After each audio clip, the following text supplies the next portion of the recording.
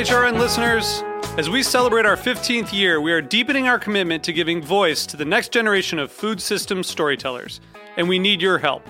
Our internship and fellowship programs help activate new possibilities for underrepresented and underestimated young people through experiential journalism, audio engineering, and production training. Through these unique programs, HRN helps food equity stewards build essential workforce readiness skills that expand their potential and foster economic mobility. Please consider supporting these critical programs. And with a minimum donation, you can be entered to win a dinner for two at an amazing restaurant in one of 8 cities and tickets to a concert at a great venue in one of those cities. We have incredible partners across the country who have donated, as they also share our passion for helping to educate the next generation of food systems storytellers. Check out heritageradionetwork.org/15 to donate and enter to win today. That's heritageradionetwork.org/15 to donate and enter to win today. And make sure you donate before March 31st. Thank you. My name is Sarah Kim, and I'm from Austin, Texas. I'm a Cheeselandian because while life is great, cheese makes it better. Go to cheeselandia.com to learn more, and if it's for you, sign up. This week on Meat and Three, we head into the second part of our mini-series on global trade, where we talk about all things sweet, from chocolate and sugarcane to the cultural festival that accompanied the growth of the date industry in the U.S. They're using this romance and fantasy to say dates are exotic and you should consume them. I like to think of the food that we eat as archaeological artifacts, in part because the history of humanity is in the stands in your produce market. It's not like other foods. We have very personal feelings about chocolate. Tune in to Meat and Three, HRN's weekly food news roundup, wherever you get your podcasts.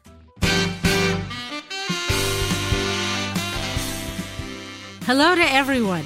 I'm Louisa Kasdan, your host for Let's Talk About Food, a podcast devoted to first-person storytelling where food plays a pivotal, if not a starring role. Everyone has a food story. Food is at the heart of human connection, at the center of love, of ritual, of need and want, and most of all, food creates community. And community is what we crave. Today we hear from Dara Goldstein. She's an emeritus professor of Russian at Williams College and the founding editor of Gastronomica, the Journal of Food Studies. Dara tells us about her time in Russia with the State Department in the late 1970s and how a bag of hard candies changed her life forever. Let's have a listen. My mother taught me never to accept candy from strangers. And for a good 25 years, I didn't, and I remained safe. But everything fell apart when I went to the Soviet Union in 1978 to work for the United States Information Agency as a tour guide. This was a program that had begun in 1959. There was a series of exhibits set up in the Soviet Union and in the United States to teach each country about the other one and to try and maybe ease the Cold War a little bit. I had been studying Russian literature at Stanford and was totally immersed in Russian poetry, but my spoken Russian wasn't very good. And I also didn't really have a sense of what it meant to be in Russia beyond the books I was reading. So I felt that I had to go there. And it was quite complicated in those days to get permission to go, but I managed to be appointed as an exhibition guide for this American program. The USIA was part of the State Department, so I had to get security clearance. Anyway, the theme of the exhibition that year was American agriculture. And it was inherently problematic because in those years, there were terrible food shortages in the Soviet Union. And in fact, they had to import millions of tons of grain, of wheat and corn from the United States in order to feed not just the cattle there, but also the people. And it was pretty humiliating. So the theme itself was problematic. And I think as Americans, we didn't really help because video technology was new in those years. But we had a video running of an American supermarket in which we showed these lavish displays of vegetables and fruits. And the narrative was that any American housewife, all she had to do is go out to the store, walk in, look at this amazing display of fruits and vegetables from California, from Mexico, from wherever, that had been shipped in and were always there for her to buy. And she could get all the vitamins she needed, and she had all the choice she needed. And it was really a slap in the face. So I was in charge of the pickles and preserves stand, and also the pigs, which was interesting for a nice Jewish girl. I was hired for the second half of the exhibit. It had already traveled to 3 cities, and the 3 cities I was hired for were Chisinau in Moldova, then Moldavia, Moscow, and Rostov-na-Donu, Rostov-on-the-Don, the ancestral home of the Cossacks, I might add, which was the 3rd city. So we got through the fall in Chisinau, where there was very little food at all. We were all quite hungry when we got to Moscow, and here's the big city. And it was also a very stressful job in many ways because it was during the Cold War, and there was a lot of antagonism. And it's hard to believe, but most Americans had never gone to these exhibits in the United States. I myself had no idea that they even existed because Americans weren't really interested in Soviet life. But the Soviets were obsessed with finding out more about America. And thousands of people came through these exhibits, not just to learn about American agriculture, that was not their primary interest, but to learn about American life. And after we finished our spiel about, how many pigs were farrowed in the United States as opposed to the Soviet Union, and how much we fed them and things like that, we were able to answer questions from the crowd and talk about the realities of American life. And it felt very honest to have this opportunity. And those of us who talked openly about it, problems of racism and lack of food for some people, we tended to have very big crowds, and we were like celebrities, and people would actually follow us on the streets. And it was quite heady, I have to say, for a young person being there. So in general, people would say to me things like, "You're dystrophic," was the word that they would use, because I was too thin by Soviet standards. And they wanted to fatten me up. And it wasn't just that they wanted to fatten me up, but they wanted to share what they had. Here we're talking about the bounty of American agriculture and all the amazing food we constantly had access to. And there was a pride there, and they wanted to show us that they had wonderful things too. So they used to bring me gifts every day. And this was my great education in Russian food, because I tasted their preserves. I tasted tiny eggplants that they would stuff with walnuts and hot peppers. And they would bring their brined pickles and sauerkraut and different beautiful jams made of lingonberries and cloudberries that I had never tasted. And they would also bring me homemade goodies. And it was quite wonderful. And they bring me books, and they bring me, little gifts of all sorts. And usually at the end of my session, my arms were overloaded with presents from people. The Russians are so generous.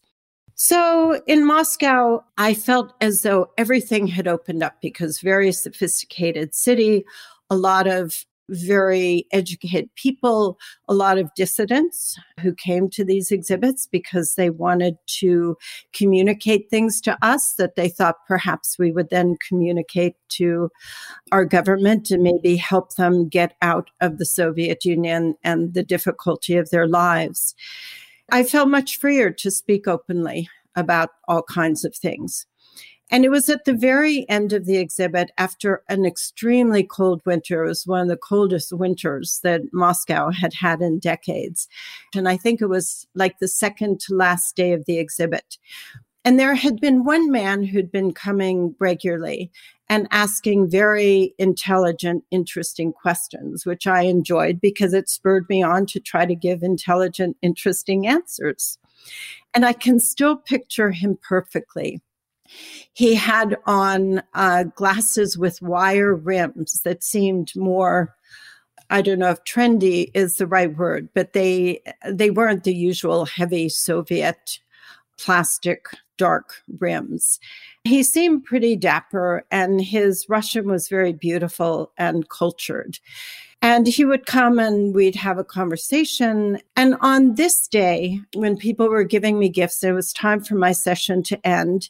He gave me a bag of hard candies. And this is where I come to my mother's precautions against not taking candy from strangers. But it seems so totally normal in a way. I mean, it was just another one of these gifts, except that they're very special hard candies because they were a so-called deficit item. Now, a deficit item meant that you couldn't find them in the stores. They were round, but either they were very scarce or you had to know someone who had access to them. So just the fact that he had them was actually quite special. And these candies were called michta, which means daydream, which also made them seem even more alluring. There were individual hard candies, and they were wrapped in pink wrappers. And inside, I'm starting to salivate as I think about them. I haven't had them in years. But inside the hard candy coating was a lemon filling, and they really were like a daydream. They were just divine. So he gave me this bag of candies, and he put them down on top of everything else. And I said, oh, no, you shouldn't. These are really rare candies. I can't take them from you. And he said, no, I want you to have them.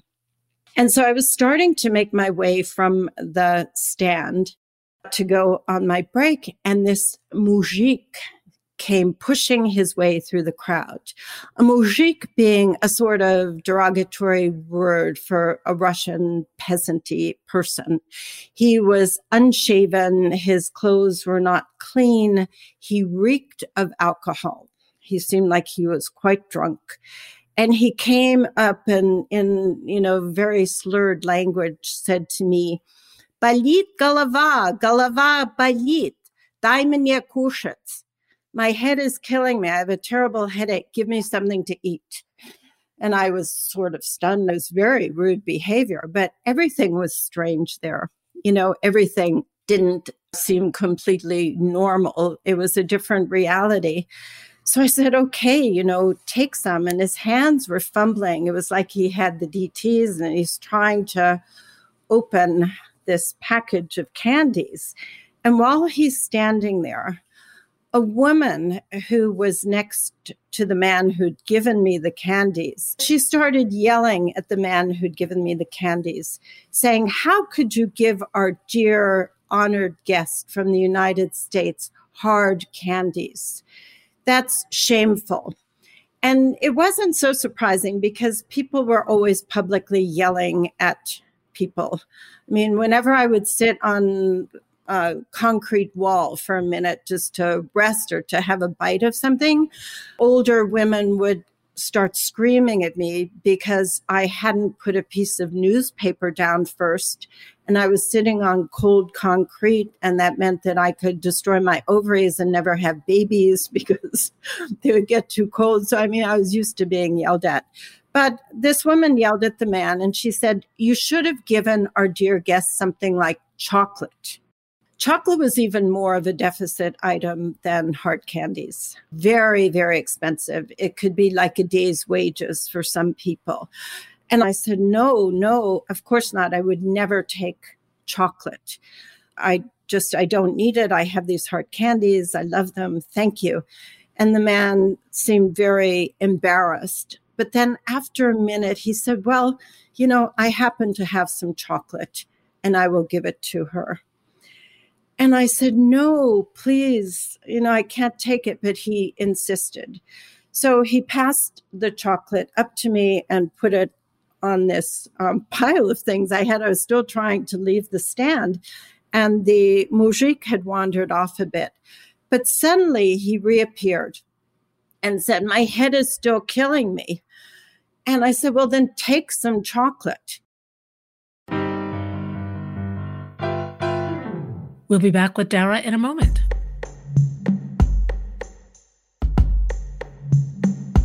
My name is Sarah Kim, and I'm from Austin, Texas. I'm a Cheeselandian because while life is great, cheese makes it better. Wisconsin cheese has proven time and time again to be a delicious expression of craft, hard work, and tradition. As a Cheeselandian, I am able to share a Gouda experience with fellow cheese and food lovers nationwide, as well as connect with cheese producers and cheesemongers, taking my love of cheese to another level. I invite you to join Cheeselandia because during these difficult times, it has been even more important to take it easy and get cheesy. The Cheeselandia community and events have been the glue helping to keep us together and connected, and I would love it if you would join me. And let's face it, if you hear the word cheese and get a little hungry, then you've found a place you can call home. To find out more about Cheeselandia, go to cheeselandia.com.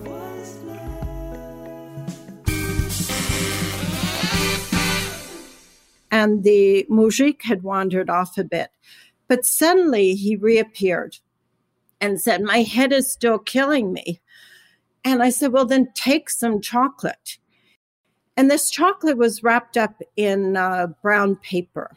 And so he comes and everything suddenly went into slow motion, and he was unwrapping the bar. And very, very slowly, it seemed endlessly. And he opened it, and inside was half a bar of chocolate and a cassette tape.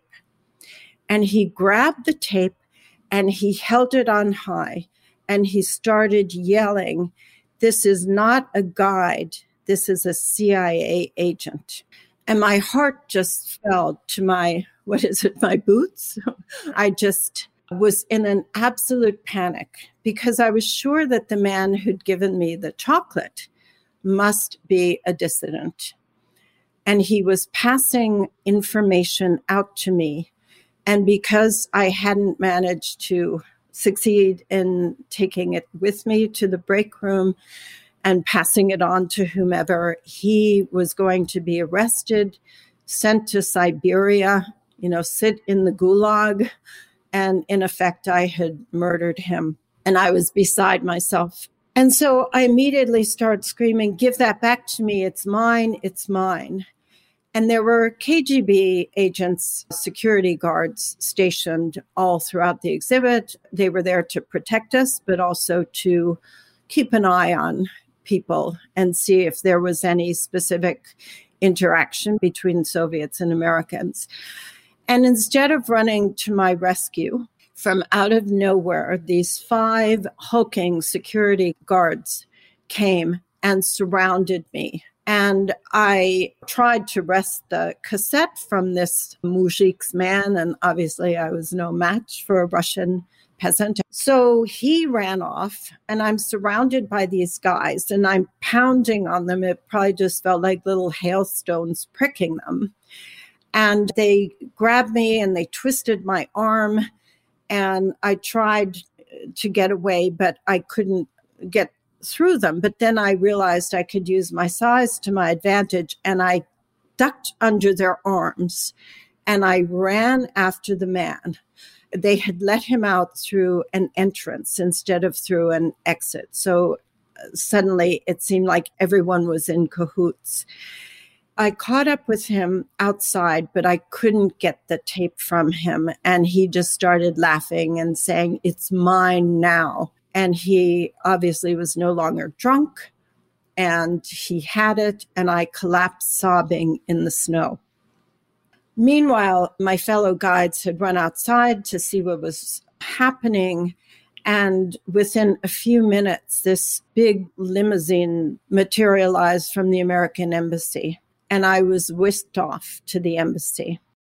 Now, I have to say that during my stay in Moscow, the embassy had always been this kind of beacon for me.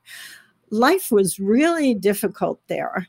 And somehow seeing the American flag flying, it represented freedom and goodness and all of those things that America represented to others in the world. And so I was taken there, and I was immediately whisked up to an upper floor. It was a high-rise building that had been an apartment building that was now being used for the embassy. They were building a new one next door because this one was no longer secure enough. And it was in 1978-79 that they had detected the use of microwaves to listen in on sensitive conversations. So they brought me up to this upper floor, and inside a huge room, they had built a kind of Quonset-like structure out of what looked like aluminum foil. And I was taken into this and zipped into it with two more hulking guys. These were American State Department security guys. And that was equally frightening for me. And I realized that we were inside this structure because microwaves couldn't penetrate the foil. So it could be a secure conversation. And they started interrogating me about what had happened, about everyone that I had ever encountered during the 2 months that I had been in Moscow. I didn't want to give names of people because I didn't want to get any of my friends in trouble. So I was saying things like Ivan Ivanich, which is like saying John Smith. Of course, there are a million of those in Moscow. And basically, they said that I would have to be sent back home. And that really pissed me off, I have to say, because I hadn't done anything. And I didn't want to leave. I mean, I was completely shaken up, but I still didn't think it was an international incident. And so I said, if I'm on the front page of Pravda, the main newspaper there, in the morning, then I will leave. But if I'm not, I do not want to go home. And so we agreed on that. And they took me back to the hotel where all of the guides were staying. So it was dusk and the lights were very low because throughout the Soviet period, they never had really bright lights to save electricity. And so everything was dim and I felt grim, and I felt like I had never really encountered anything that felt so evil as what had just happened, that things were so ugly that they would play out this way and that maybe I had murdered someone in effect, and I just felt so bleak. And I was walking down the corridor to my room, and at the very end, I saw another huge hulking guy, which seems to me to be the leitmotif of this story as I'm telling it to you. But he was standing at the end of the corridor with his legs spread and his arms behind his back. And I felt like he was just waiting for me. And he was just going to take me off to Siberia too, with this man who had probably already been sent to the Gulag. And I was paralyzed. And so I ducked into a niche, like a little alcove. And I was just cowering there. And after what seemed like forever, I heard some noise and I peeked around the corner. And it turns out that he was a porter who had been waiting for someone's luggage. And he moved off with it. And I ran into my room and just collapsed on the bed. So the next morning, I went to the exhibition. It was the last day, and there had been no headlines in Pravda. I was feeling really shaky. My crowd was absolutely diminished. Instead of hundreds of people hanging on my every word, there were only a few dozen. But among those few dozen were the man who had given me the candy and the woman who had yelled at him. And immediately I knew something was up. And he started saying to others in the crowd all kinds of negative things about the guides and who we were and how we were actually working for Voice of America. We were all spies. Voice of America was all Jews. I mean, it was just every kind of slur you could imagine. And at that moment, I realized that the whole thing had been a provocatia, a setup in order to undermine me so that the people listening to me would not believe what I said and would think that it was all propaganda. And that really made me angry. So I started vehemently disputing what he was saying.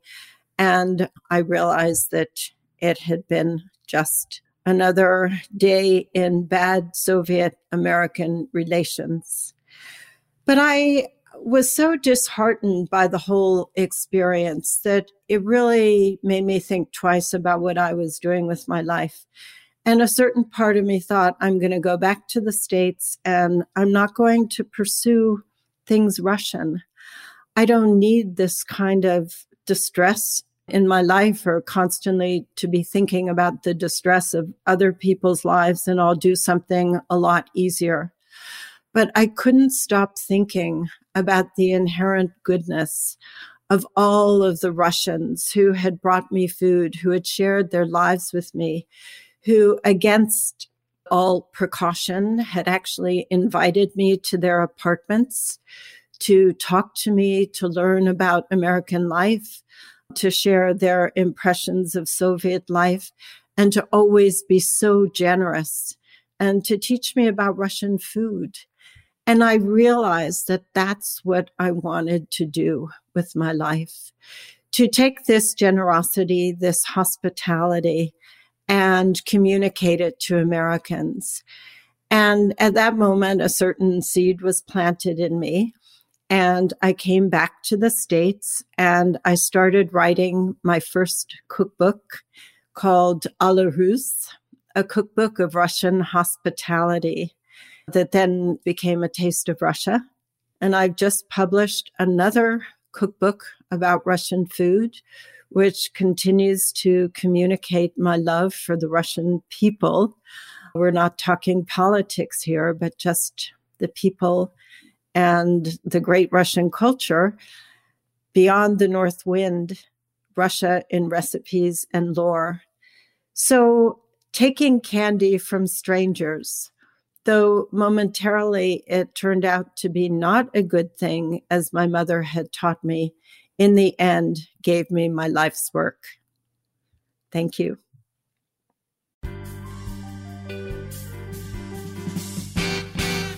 Thanks for listening. And thank you to our team, producer Rachel Gottbaum and sound engineer and composer Michael Moss of Soundscape Boston. You can find more of our stories at heritageradionetwork.org or by visiting our website, letstalkaboutfood.com, or find them on iTunes, Spotify, or wherever you get your podcasts. Let's Talk About Food is powered by Simplecast.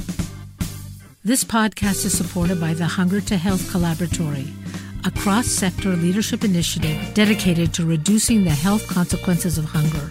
With generous support from Stop and Shop, Hunger to Health Collaboratory convenes partners across sectors to advocate for health equity and food security. For more information, visit hungertohealthcollaboratory.org.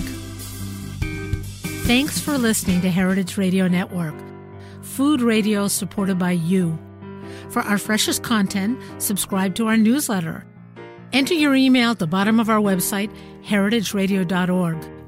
Connect with us on Instagram and Twitter at heritage_radio.